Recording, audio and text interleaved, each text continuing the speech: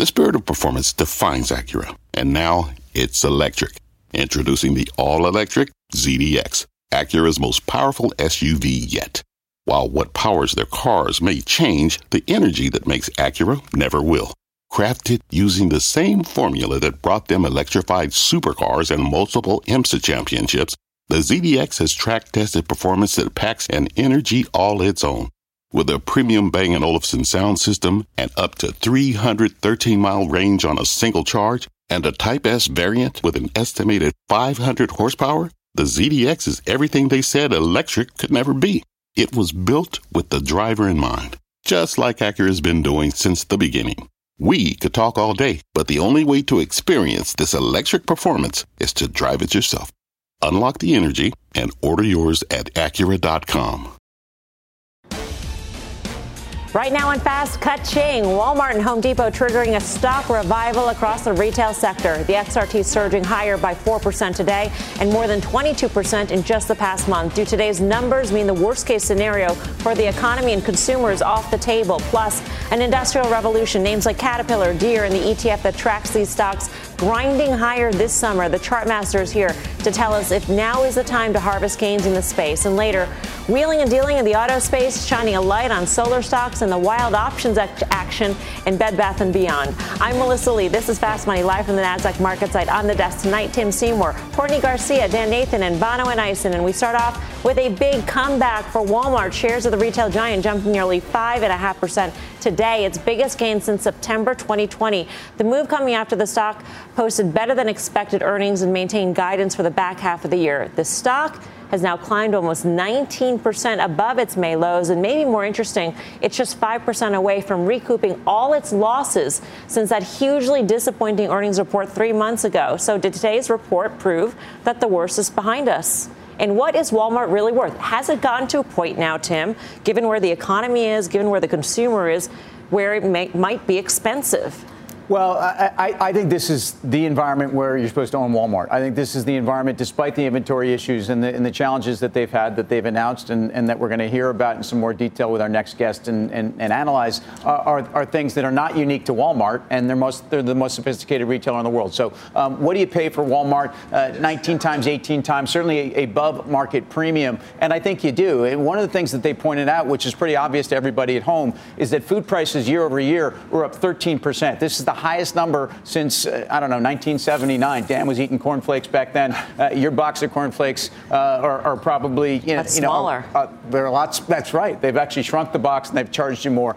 But I just think, the operating margin is something that we're going to continue to look at. We're going to certainly discount the fact that a lot of this excitement is coming from grocery sales. But that's really what you're expecting. What I thought Doug McMillon said that was extremely interesting is the trade down to Walmart, so to speak, which seeing it from upper middle class and people that are actually looking for bargains that clearly don't like the same environment that some of the lower to middle class folks are. Those with household incomes of more than $100,000 yes. are shopping at Walmart now. People in general, they're not buying deli meats. They're trading down to cans of tuna, chicken, and beans. This does not sound like a very healthy consumer at this point. So 3/4 of that. Hold on, healthy as in healthful? Both. Because cans of beans and tuna, it might be better more, than deli meat. Might be Probably. better than deli meat. Tough on guys' constitution. Here's the one thing I'd say. So what they did say, 3/4 of their market share gains in food was from incomes of over $100,000. So that trade-off, I think to your point, it doesn't really speak to a consumer that's doing great. We've talked about consumer credit, where it's gone. We've talked about consumer savings, where they've gone. So in a period where you're likely to see food prices stay high, I mean, if you think about what's gone on with the situation in Europe and the hoarding of lots of foodstuffs around, some of these agricultural commodities, I mean, we're going to do okay. Places like China are going to do okay. It's kind of like, Africa and that sort of thing. That's likely to keep food prices high. So when I think about what this means for Walmart, Tim just said this is the sort of environment you want to own a stock like. Well, people thought that back in April, right? That stock was making a new all-time high. We had just had a rate increase. The Fed was very serious about battling inflation. I think the food thing is going to be a harder one for them to do. All that being said, you said 19 19 times okay for a Walmart. It's trading about 23 times this year, 21 times next. And I just don't see it as a great value right here. I think the equilibrium might have been shifted a little bit. But when you think about what they guided for 2023 fiscal year adjusted earnings, they had guided to, I think, a decline of about 12%. Now they're guiding to a decline of about 10%. I think that's probably going to be a moving target because I think some of this inflationary stuff as it relates to food is going to be hard to really get your fingers around. Yeah, I don't know if this is necessarily as bad of an idea for the consumer where we're saying, okay, clearly they're trading down to Walmart. But I think what you're seeing is clearly inflation is affecting the consumer. But what they're doing is they're trading down on things like groceries in order to make sure that they can continue to do things like travel, right? Because you're seeing this huge shift in goods and services. And I think that's what we're seeing. So inflation is affecting the consumer. I don't think this is necessarily detrimental for the consumer overall.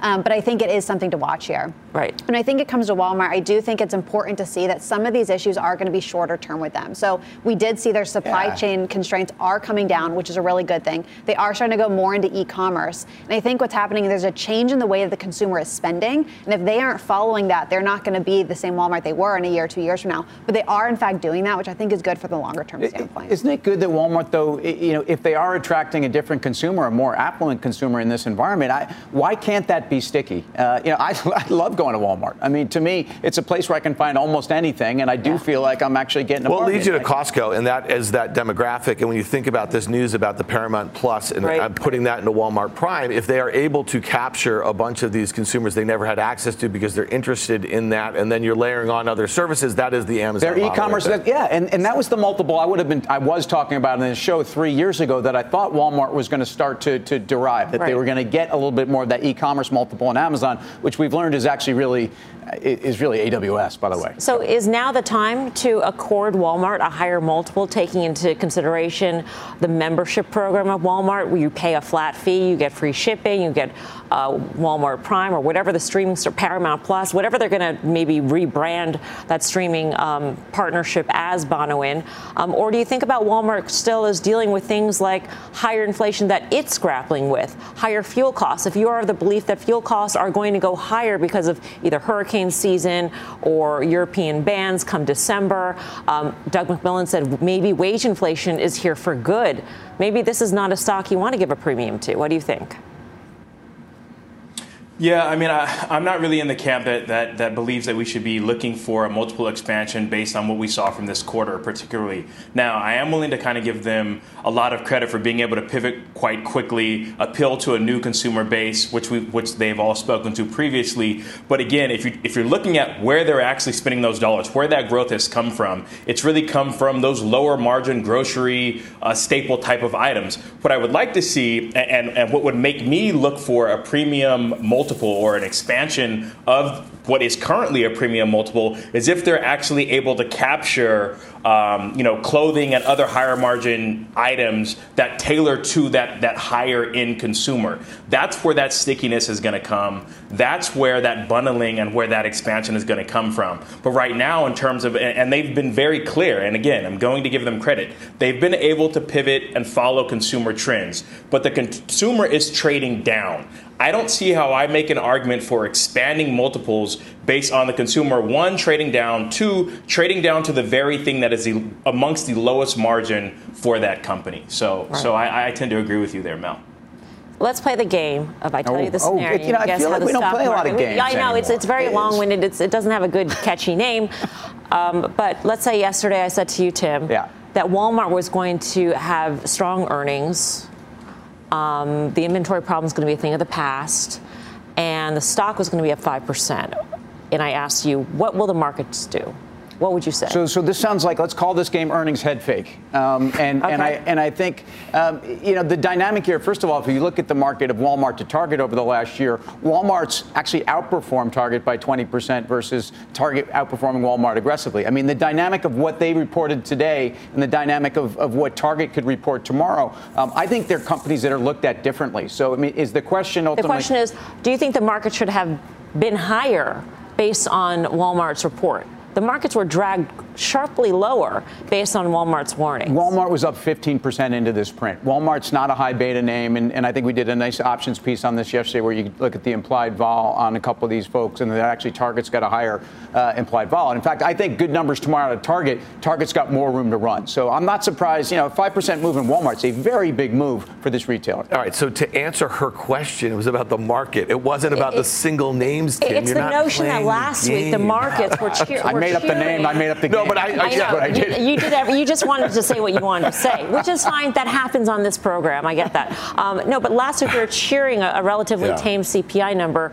Today we get more sort of current data from Walmart about the consumer, and it was pretty decent. And the reaction was just sort of, I think that's nice. I think it tells you where sentiment is right now. It's we are glass half full, whereas we are glass half empty. It was shoot first, ask questions later. And we had massive gaps from Walmart and Target over the last few months or so. So the fact that they can come just a month later, kind of tweak down that loss for the balance of the year, I got to tell you, I just said it, I think that's going to be a moving target. But I think it's how investors are interpreting this. Look at Costco. It's only down 3% of the year. Even Amazon, which was at one point cut in half from its highs a year ago, is only down about 12.5%. So it seems like investors want to move into some of these more consumer-centric names that they think bore the brunt of some of the sell-off earlier in the year, and now they think they're going to lead us out. I'm not sure we're out of the woods just yet, though. I mean, the reality is that this was beat the guide down, right, for Walmart in the stock rallies, Courtney. So how do you feel about the markets? Do you feel any better about it? I mean, does what Walmart reported change how you view the markets at this point?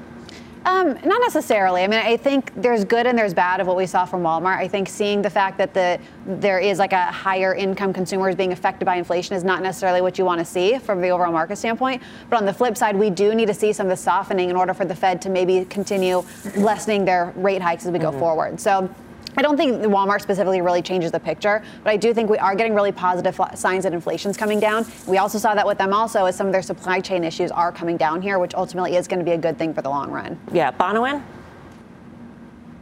Yeah, inflation is coming down, but consumers are clearly more stretched, which is why people making over $100,000 are spending money on canned beans and tuna at Walmart. No, not at all. I do not think that is positive at all. Now, it plays into the narrative, which is people saying inflation is more tame, which means the Fed is going to likely pivot. But you already know, I think that story is very long in the tooth. And I think if you just objectively look at the data that was put out by Walmart, no, I do not think it's a positive, generally speaking, for the market. And I did not expect it to be up much higher. No, not at all. Well, let's get more on retail and the state of the consumer. Jerry Storch, former CEO of Hudson's Bay and Toys R Us. He now runs Storch Advisors. Jerry, always great to get your take. Do you think the likes of a Walmart and Target, do you think the worst is behind them? We through the woods? Well, I think this is a story old as time, since Target and Walmart were both founded 60 years ago in 1962. During tough economic times, consumers go to Walmart. Why? They trade down. They want value, value, value. In great times, Target does better. There's nothing new about this story. And, in fact, if Walmart saw the results they delivered today, a year ago, they would have been apoplectic to see such a decline in their operating income and their inventories bloated. So, look, the good news is it didn't get worse. 3 weeks ago, they warned as if things were falling apart and even getting worse and worse and worse. Now they backtracked and they're back to where they were before they warned. So at least things aren't getting worse. But this is a typical pattern in a time when consumers are stressed and an inflationary economy. It's been true for 60 years, and it's true now. You were the former vice chair of Target. So what do you think this bodes for Target's earnings tomorrow? Does this mean that Target may be in trouble, perhaps, because Target doesn't have the groceries? Well, I guess they're ahead. They only had to, warn once, after earnings, which they did back in early June. So I think they took a big enough hit when they took that hit, and they're smart enough not to want to take another one, that they've lowered expectations and they have a chance of beating them. The consumer does still have money. We're not in a depression, after all. Target is still one of the places where they like to go during tough economic times. It's just they prefer Walmart because it's cheaper, and everyone knows it's cheaper. So, Target has a lot more discretionary items, and the consumer is headed towards food, where Target is not as strong, and, away from apparel and electronics, where Target tends to be very strong. So it's a worse environment for Target by just a little bit. But I wouldn't think that means they're going to do terribly tomorrow. I think if they had bad news coming, we would have known about it by now. So I expect them to slightly beat very steeply lowered expectations. Just keep in mind how badly both of these companies are doing this quarter compared to their historical norms. And those expectations are down 30% from Q1. Jerry, I'm going to ask you a question, though, about the warning on inventory and the impact that both these stocks saw. Was that fair? Again, we're talking about an inventory dynamic that's very challenging, or were the markets actually imputing the consumer and the dynamics you're talking about upon their stock prices? Look, these are great companies. These are really smart people, but they got rope-a-dope by the supply chain issues last year into buying too much of the wrong inventory. They will not make that mistake again. They have a lot to work through. Target has a lot to work through. They took a huge markdown. Walmart still, Doug said today, he's still got over $1 billion of inventory he really doesn't want to have. He's still up 25% year over year. So he's still got a problem on his hands that he's got to digest. But they're not going to make that problem going forward. They're not stupid. They've seen the change in the consumer, the shift towards consumables, the shift towards food, and that's where they're going to focus their inventory. They'll make smart bets. He mentioned on inflatable Halloween items, which are huge sellers these days. Halloween is burgeoning as a holiday. But they'll bet on that, but they won't bet on everything across the board in hard lines anymore. They're going to mind their expense rate, which they're the best at in the world, and they're going to do a good job as we get to the fourth quarter. I'm not worried at all about any of these companies, Target, Walmart, Costco, et cetera. They're going to do great. It's the guys who are already in trouble, who've never really figured out their strategies, Bed Bath & Beyond or a Kohl's or a Gap, who are in big trouble. They're trying to sell ice cream to Eskimos right now and trying to sell apparel, out there when no one wants to buy it. So I think some of these other companies are in big trouble, and some of the smaller mom and pops are in big trouble as we get to the fourth quarter. Like ice cream in winter as well, Jerry. I think it's an all-weather kind of food. But in terms of, the notion that Walmart is appealing much more to those with household incomes above $100,000, how do you extrapolate that? How do you think about the retail sector in terms of who might be feeling that pain with the trade down? Sure. Again, if I hadn't heard this story over 60 years so many times, I might think it was a new story. But every time the economy gets tough, they say, oh, look, higher income people are shopping with us now. Look, nobody likes to get taken. So, when prices go up, even people with a lot of money, they go, look, Walmart's a lot cheaper. And they are. Do the price checks yourself. Walmart is a heck of a lot cheaper than going to the neighborhood grocery store, for God's sakes, which is where the biggest gap is. They manage the price margin so that it's like 15 to 30% less expensive to go to Walmart than it is to your neighborhood grocery store. So people aren't foolish, so they see that difference. And even people with money go, I don't like getting ripped off. And especially during a double-digit inflationary period like this, then they look at the deals at Walmart and they go and shop there. But as soon as times get good again, they go, I really don't like Walmart that much. It's kind of dirty. There's dust there. It's this and it's that. They're out of stock. I don't know what. But then they go back right to where they used to shop. So I don't expect that to be a permanent change. I think that, like I said, I've seen this story so many times that I don't think this is some, fantastic change in the world or in the consumer. It's what always happens when times get tough. And keep in mind, most of Walmart's growth, in fact, almost all of it, was simply inflation. You had double-digit growth in grocery prices, and that was where they had double-digit growth. I'd say, based on the calculations, they didn't exactly say it, but something like 80 to 90% of their comp sales growth was just inflation.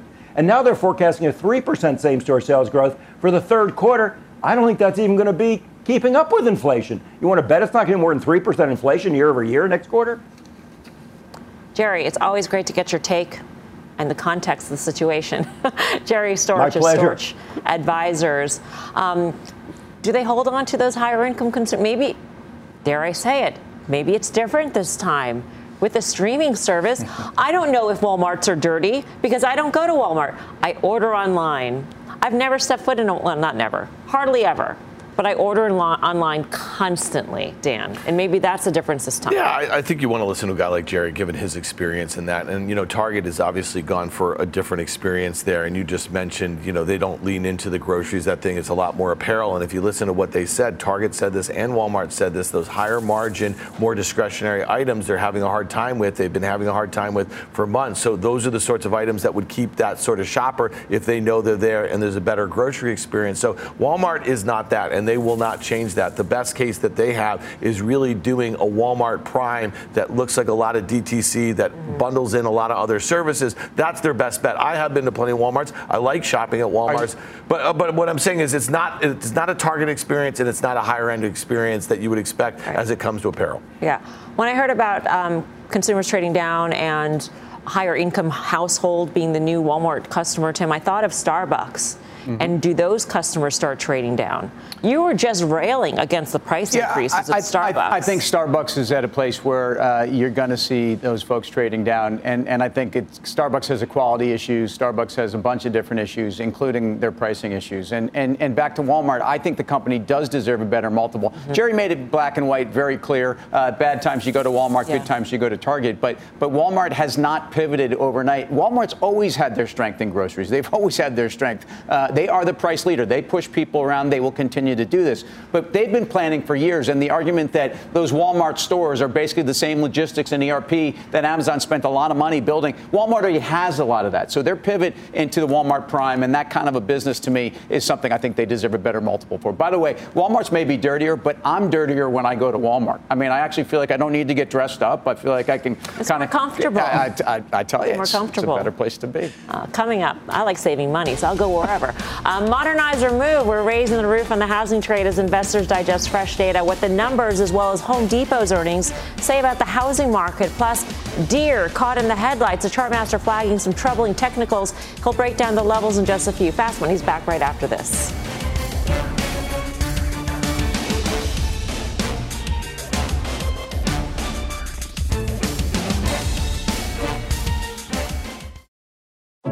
What does it mean to be rich? Maybe it's less about reaching a magic number and more about discovering the magic in life. At Edward Jones, our dedicated financial advisors are the people you can count on for financial strategies that help support a life you love. Because the key to being rich is knowing what counts. Learn more about our comprehensive approach to planning at edwardjones.com/findyourrich. Edward Jones, member SIPC. Electricity, a big idea that's inspired countless new ones. From powering the light bulb to virtually powering our entire lives. 30 years ago, State Street launched the Spider S&P 500 ETF, SPY. A big idea that inspired the world to invest differently. And still does. What can you do with SPY? Before investing, consider the fund's investment objectives, risks, charges, and expenses. Visit ssga.com for a prospectus containing this and other information. Read it carefully before investing. SPY is subject to risks similar to those of stocks. All ETFs are subject to risk, including possible loss of principal. Alps Distributors, Inc. Distributor. Welcome back to Fast Money. It's a house divided in the housing market today, with shares of Home Depot up more than 4% after reporting better than expected earnings. Meanwhile, housing starts tumbled nearly 10% in July to their lowest level since February 2021. So what's the state of the housing trade? Bonawyn, what's your take? Well, I think what's bad for the left hand is good for the right. I think the trouble that we're having in terms of new build is actually a boon to existing and for do-it-yourself or professional contractor type of work.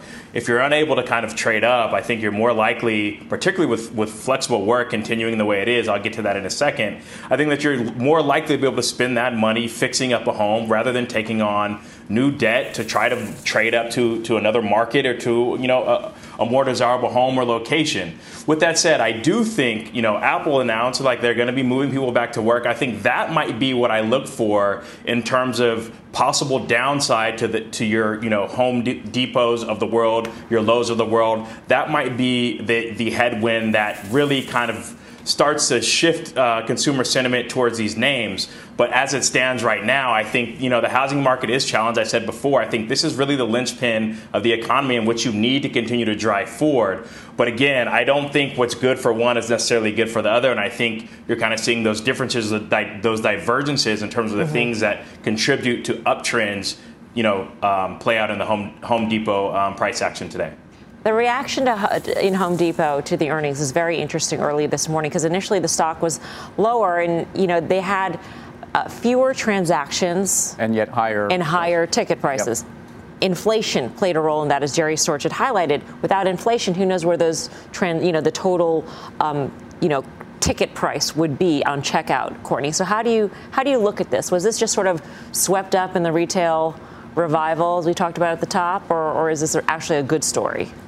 Well, I think what you have to look at, right, is this is backwards looking, and clearly inflation has been a problem, right? We're looking at peak inflation, and yes, people are having to spend less at Home Depot because things are costing more. But if commodity prices are coming down, that's ultimately going to help demand towards Home Depot. And I do think a soft housing market, which is likely going to continue at least for the near term, is actually positive for Home Depot because these are going to help people who are already locked into these lower interest rates, aren't going to be looking to jump into new houses, which are now priced so much higher. So yes, they're going to be spending more at Home Depot. Plus, you have all the pro sales there. So I think this is actually longer term a good story for Home Depot. Return to office, that's an interesting dynamic. You're not at home looking at the caulk that needs to be redone, Tim. You're going to the office instead. Look, if you're not, you got to redo caulk every 18 months, folks. I mean, be careful. The bathrooms can get bad. I mean, no, the DIY, by the way, again, the do-it-yourself and all that for the home body was part of the part of this that actually didn't sell well. So, and the pro sales are what kept them in the game, but the guy at home's not doing a lot at Home Depot. Yeah, I think your point, though, this stock was trading down after those results came out, and it really got going as it looked like Walmart was going to take off. I think that Lowe's is going to be really interesting tomorrow when you think about like valuations and where stocks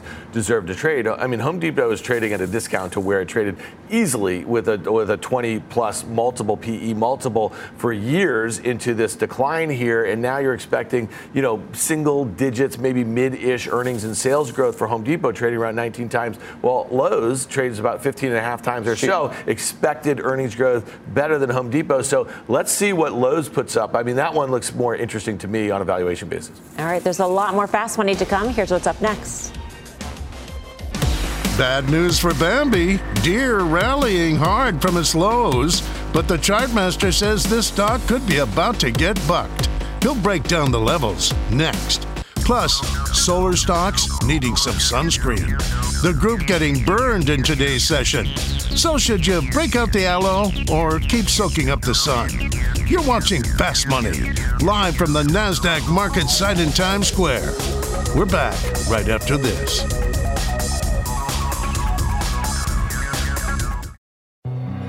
Hi, I'm Ben. I suffer from a condition called writer's block. It strikes when I'm at work. That's why I choose Canva Magic Write. It works fast, generating text in seconds, thanks to AI. Common side effects include increased productivity, compliments from coworkers, feelings of satisfaction. Now I can say bye-bye to writer's block. Ask your boss if Canva Magic Write is right for you at canva.com, designed for work. Welcome back to Fast Money. Industrial size gains for some industrial names recently. Deere and Cat up double digits over the past month. But can this run continue? Let's go off the charts with the chart master, Carter Braxton Worth of Worth Charting. Carter, what are you looking at? Well, let's look at the sector first. XLI, the spider for the entire sector, S&P 500, and then look at Deere. So what do we know? We know where it bounced. It bounced to the penny off of that trend line, or what you would call a level of support, which is the pre-COVID high. The second iteration really tells the story, though. Look at this. Where have we bounced to? We've bounced right to the downtrend line that's been in effect since the high on the second chart. And so the question is, does this start to falter here? That's my thinking. It's the definition of a rally to a difficult level. But Deere itself has been even sort of more dynamic and therefore more of a rally to a difficult level. Now, you can talk about a megaphone. It doesn't matter whether you call your pattern a head and shoulder, a cup and handle. That's all for selling books. What it is, though, is a rally to a difficult level. That is where overhead supply comes into play. And if we zero in on the here and now chart, and you'll see it next, we've returned quite precisely to the June high.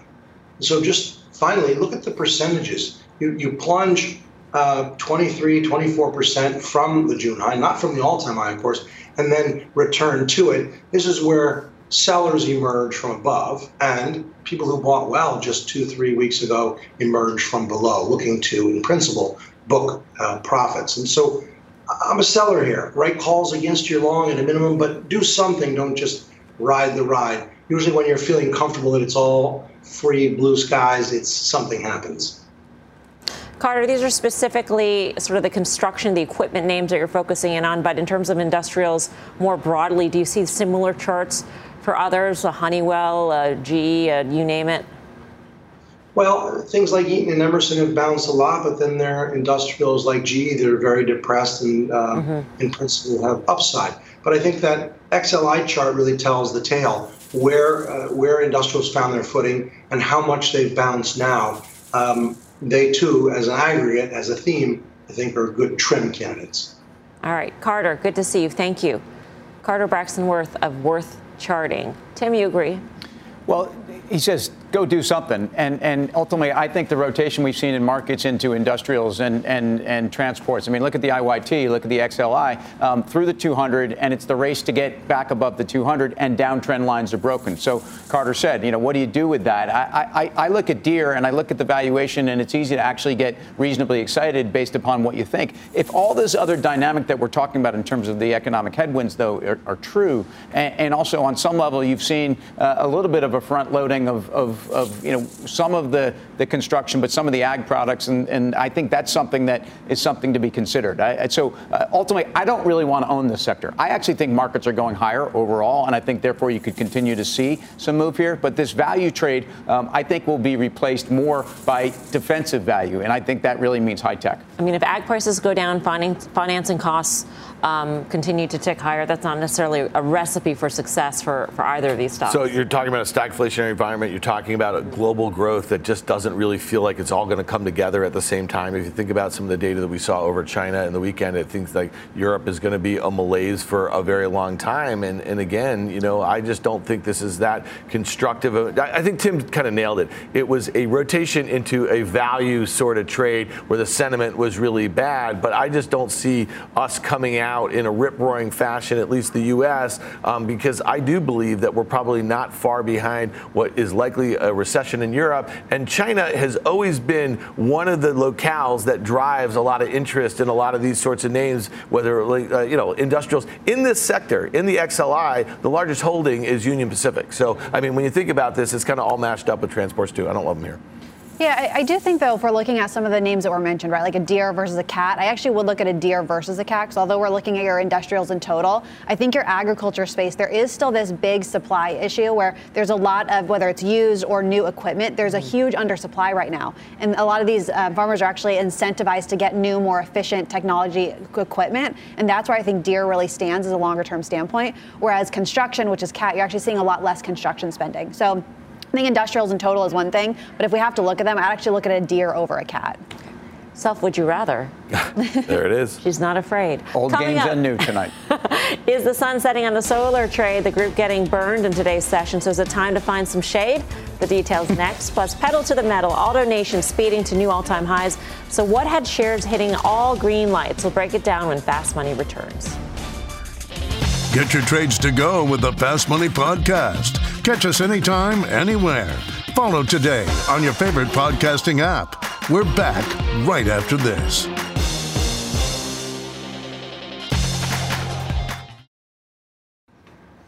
Welcome back to Fast Money. Cloudy skies for solar stocks today. The TAN solar ETF losing almost 1.5% after a big run this month. The move lower comes as President Biden signs the Inflation Reduction Act into law, a package that includes billions in clean energy credits. So can solar stocks rebound from here? Bonawyn, you follow this space. What do you think?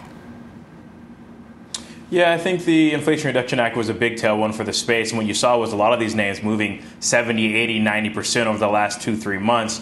And I think, it makes sense from a top-down view as you kind of want that secular exposure. But I think we're at the point now, and today may be an early indication, that you want to start taking a bit of a bottoms-up approach. A lot of these names trade in triple-digit forward price to earnings, have quite a bit of debt on their balance sheet, which is why First Solar is one of those names that I really like. It's got manageable debt load, and trades at, again, it's expensive vis-a-vis the rest of the market, but vis-a-vis peers, it's actually a decent valuation. I think, again, I pitched it earlier. I think it's one of these names where you might want to look at stock replacement via calls. Vols are low. It's an opportunity for you to continue to possibly ride the wave, but take some chips off the table and still keep your upside exposure. Court. Yeah, I think some of my concern with your solar stocks here, and this has been something I talk about with clients, not just last couple months, last couple years, is this is where the future is heading. But I think a lot of that has been priced into these stocks. They trade so much more expensive than, like, for example, some of your clean energy sources. So yes, I do think the future is headed this way. But I actually think probably a better way of playing this is looking at things like things like copper, right? Some of your clean energy metals, for example. I think some of those might have a little more room here, which aren't at such crazy valuations. I think ultimately that's a little my problem with it in the short term. I think that's what people sort of miss in this whole thing, and that is that the metals needed to actually create and manufacture solar panels, solar installations, those have gone up in price too. So we're at a point now where you can have projects, but it's much, much more costly to do and complete, and a lot of them have been scrapped, in fact. Yeah, copper prices, as we know, were kind of up in the 470s. All-time highs have pulled back dramatically, but still, above where they've been over the last 10 to 15 years. This also coming on a day when we've already talked about this news, but Germany more formally has gone ahead and said, look, we are actually going to keep our last 3 remaining nuclear power plants open at a time when we have a major gas problem, and we know that they're safe. So, I know there's a lot of debate out there, and this isn't the forum to do it, but I think nuclear is safe, and I think it's, to me, it's almost surprising to me that you don't see more of a rally today on that kind of a news, because this is an endorsement for nuclear too. Yeah.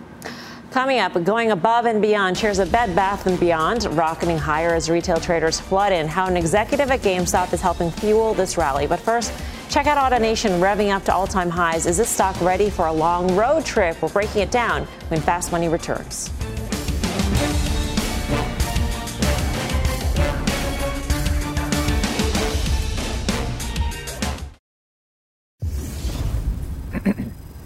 Welcome back to Fast Money. Shares of AutoNation topping the tape and surging to an all-time high today. So what's driving this stock higher? Let's bring in auto analyst Michael Ward with the Benchmark Company. Michael, great to have you with us.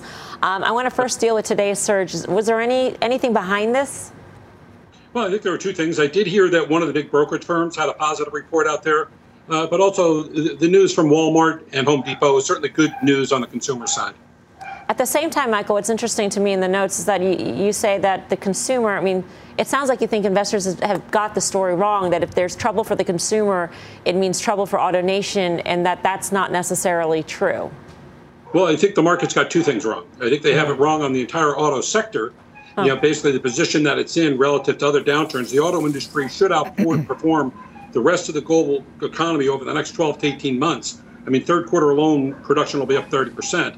And specific to the dealers and specific to AutoNation, I think they have it completely wrong, because historically, less than 10% of expected deliveries over the next 6 months would be backed by a consumer order. Now it's over 70%. And so really, over the next 6 to 12 months, to me, it's almost indifferent what the consumer does. So over the next 6 to 12 months or so, you think that sales are pretty much secure just because inventory is so low? The demand is so high. There's not enough. There are enough orders out there, and so every vehicle that's being delivered to a dealer is being delivered to a consumer. And so as a result, unless you saw a big wave of increase in cancellations or those sorts of things, yes, sales will still be strong. But we haven't seen any evidence yet of cancellations. If anything, the order book is getting stronger. How much, when will we see sort of those cancellations? I'm just trying to figure out how sensitive an auto dealer or maybe an automaker is to a softening consumer. Maybe things are good right now and inventories are tight, et cetera. But at some point down the line, when unemployment ticks higher, people start losing their jobs or dealing with a lot of other costs. They may not want that car. There may be no reason for them to have that car anymore. Yeah, in certain regions that could be a case. But right now, I've been following the auto sector for 40 years. And this is the most bullish I've seen the underlying demographic trends for vehicle demand in that entire 40-year period. The vehicle fleet right now is the oldest it's ever been. It's over 12 years of age. And over the last 5 years, you've had the biggest increase in licensed drivers since the 70s. So vehicle demand is going to become even stronger over the next 5 years than it's been the last 5 years. And one other, driving point on that is the millennials. People aren't paying attention to demographics. The prime age for home and vehicle ownership is the 40 to 45 age group. And millennials, which is a bigger wave of the baby boomers, the oldest ones turned 40 in 2021. So we have a big wave ahead of us. Talk to us about the used car dynamic here. I read that 90% of their used car inventory was self-sourced, and that gives them some sort of big advantage, either by lease, trade-ins, we buy your car, that sort of thing. Are we still in an environment where that used car inventory is still really important? It's vital. And, most people trade their car in when they're getting a new one. And that's about 80% of demand is, people are trading in their vehicles. And so what AutoNation is able to do is they can self-source those used vehicles, so they're not forced to go out and pay the premium prices. It's part of the overall transaction. And so they can determine which vehicles they want to keep or which vehicles they want to sell back to the auction markets. And so that is a very important dynamic to follow. Companies like Carvana have to go out and self-source that inventory, where the customers are coming into the AutoNation showroom as part of the trade-in and as part of the total overall equation. Michael, great to get your take. Thank you. Thank you very much. Michael Ward of the Benchmark Company. He's got a 185 price target on AutoNation. That's about $50 of upside from here. Tim, what do you think of this one? I like it. My exposure in the auto space is, first of all, agreeing with all the trends he's talking about in terms of supply-demand dynamics and where we are with some of the overall demographics and where we are with vehicle life, et cetera, puts me straight into the OEMs. I'd rather own Ford or GM. Mm-hmm. And to me, I think I look at the business in Ford and I look at the gross margin improvement of this business, and they're obsessed by cost control. And that's something that in the auto sector is something I don't think we've given them credit for. So agree that I think that the auto sector demand trends are more insulated in this environment because of demand, even though affordability factors, I think, look, pricing in auto for Ford, we heard this last quarter, they're raising prices dramatically, and so far it's working. The demographic aspect is really interesting in terms of the uptick in licensed drivers, in terms of the millennials being a bigger wave coming than baby boomers. I mean, that's tremendous. Yeah, the millennials are actually a larger generation already than baby boomers. And I think that same idea goes into housing, right? Where right now what we're seeing with cars is there's this pent-up demand that now people are still trying to get all their cars. And that's why we're trading down for things like Walmart so that we can get our cars, which we've been pushing off. And I think that's probably going to happen with housing, right? As housing is slowing down, but we're just pushing that issue down the line. There's a huge generation that's coming. They're all starting families. They need cars. They need houses. And I think that's going to be a trend over the longer term that's only pushing it down the line. Bonawyn? Yeah, there's no arguing against the demographic shift and also the supply-demand dynamics. If I had one bone to pick, and I'm super splitting hairs here, it would be the consumer finance acquisition that they recently made. I would assume that going into where we are in terms of the economy and where we are with the consumer, you might see some charge-offs related to that, and you might see some margin of safety kind of erosion there. But other than that, I think it makes a very compelling argument. Coming up, shares of Bed Bath & Beyond surging higher as the retail traders flood in. We'll break down what had this stock moving next. Fast Money's back in 2.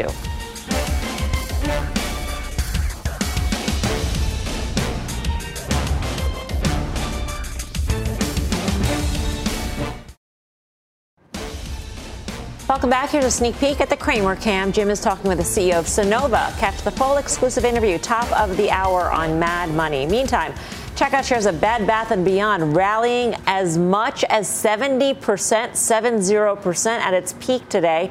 Helping fuel the move higher is news that GameStop chairman Ryan Cohen is getting in on the action. A regulatory filing shows Cohen's RC Ventures bought call options on 1.6 million shares of Bed Bath & Beyond, betting the stock is headed about 300% higher by January.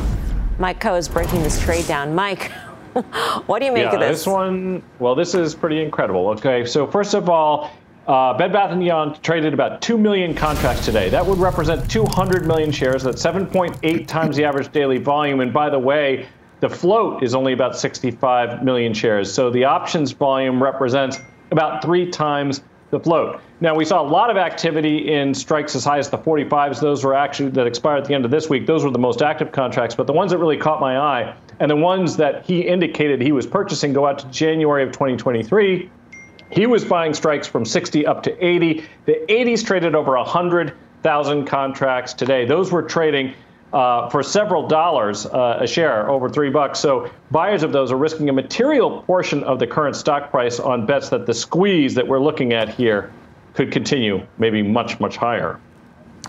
What was interesting is that shortly after this, GameStop shares started to surge as well. I mean, this is all part of this meme complex going on, and the risk trade back on Tim, what do you think? What do you make of all this? Well, I look at the short interest in Bed Bath & Beyond, and 36, 37%, at least the readings I'm getting, they could be a little stale. And if anything, maybe there's been, that number's lower because there's been a short squeeze. But this is a stock that's had those numbers up close to 60%. And so, again, the existential dynamics to me at Bed Bath & Beyond are different than a GameStop or even an AMC. I think they have a business. They have balance sheet issues. And so, again, that was also an issue at AMC. I'm not surprised to see this, and this is a broader market dynamic with what's going on with meme stocks and risk. Karen actually emailed me a chart of Bed Bath & Beyond's debt, which is trading horribly compared to what the stock is doing, and said they should raise money immediately and take advantage of this stock. As those other two companies did.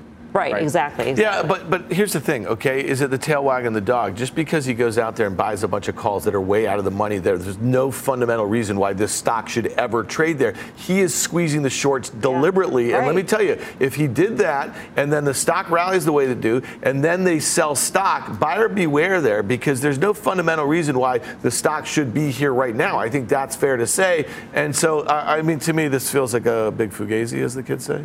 As the guy says. Oh, that's what the guy adopted me. It's real. But yeah, exactly. I hear what you're saying. Fundamentals are real. If he doesn't go do this, he knows that buying all those calls so far out of the money is going to squeeze the stock. Well, have to act on think about what he's spending to buy those calls to produce this much more in market cap. That's an interesting dynamic too. I mean, that's probably a great trade on his part. Yeah, and we can sit here all day long and we can talk about what the fundamentals are, but that's what we're going to do is look at the technicals of the company. But that's not what this is trading on. That's not what the meme stocks have done. And I think we've all seen over the last year, you can't necessarily bet against these retail traders. They clearly have a lot more power, and they're realizing that. So no, from the fundamentals, it's not something I'm looking at, but it's not to say it can't happen. Mike?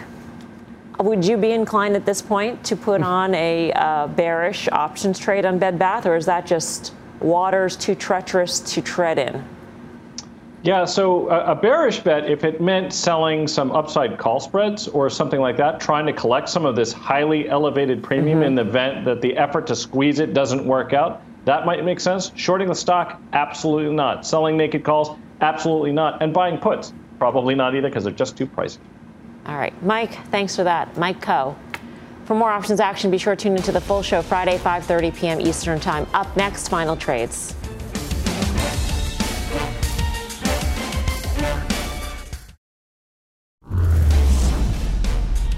Final trade time. Bound to win. SPY call stock replacement. Tim? That higher income trade down in Walmart shares to me is attractive. I think it's stickier than the market. Courtney? Deere, we talked about this earlier. I actually do like their long-term story here. Dan? Yeah, AutoNation, powerful breakout. Look to reload maybe on the long side at that breakout level. Such a fun show tonight. Courtney, would you rather? Bonawyn didn't bring back any guests. I mean, a successful outing. Thank you for watching Fast. We'll see you back here tomorrow at 5. Mad Money with Jim Cramer starts right now.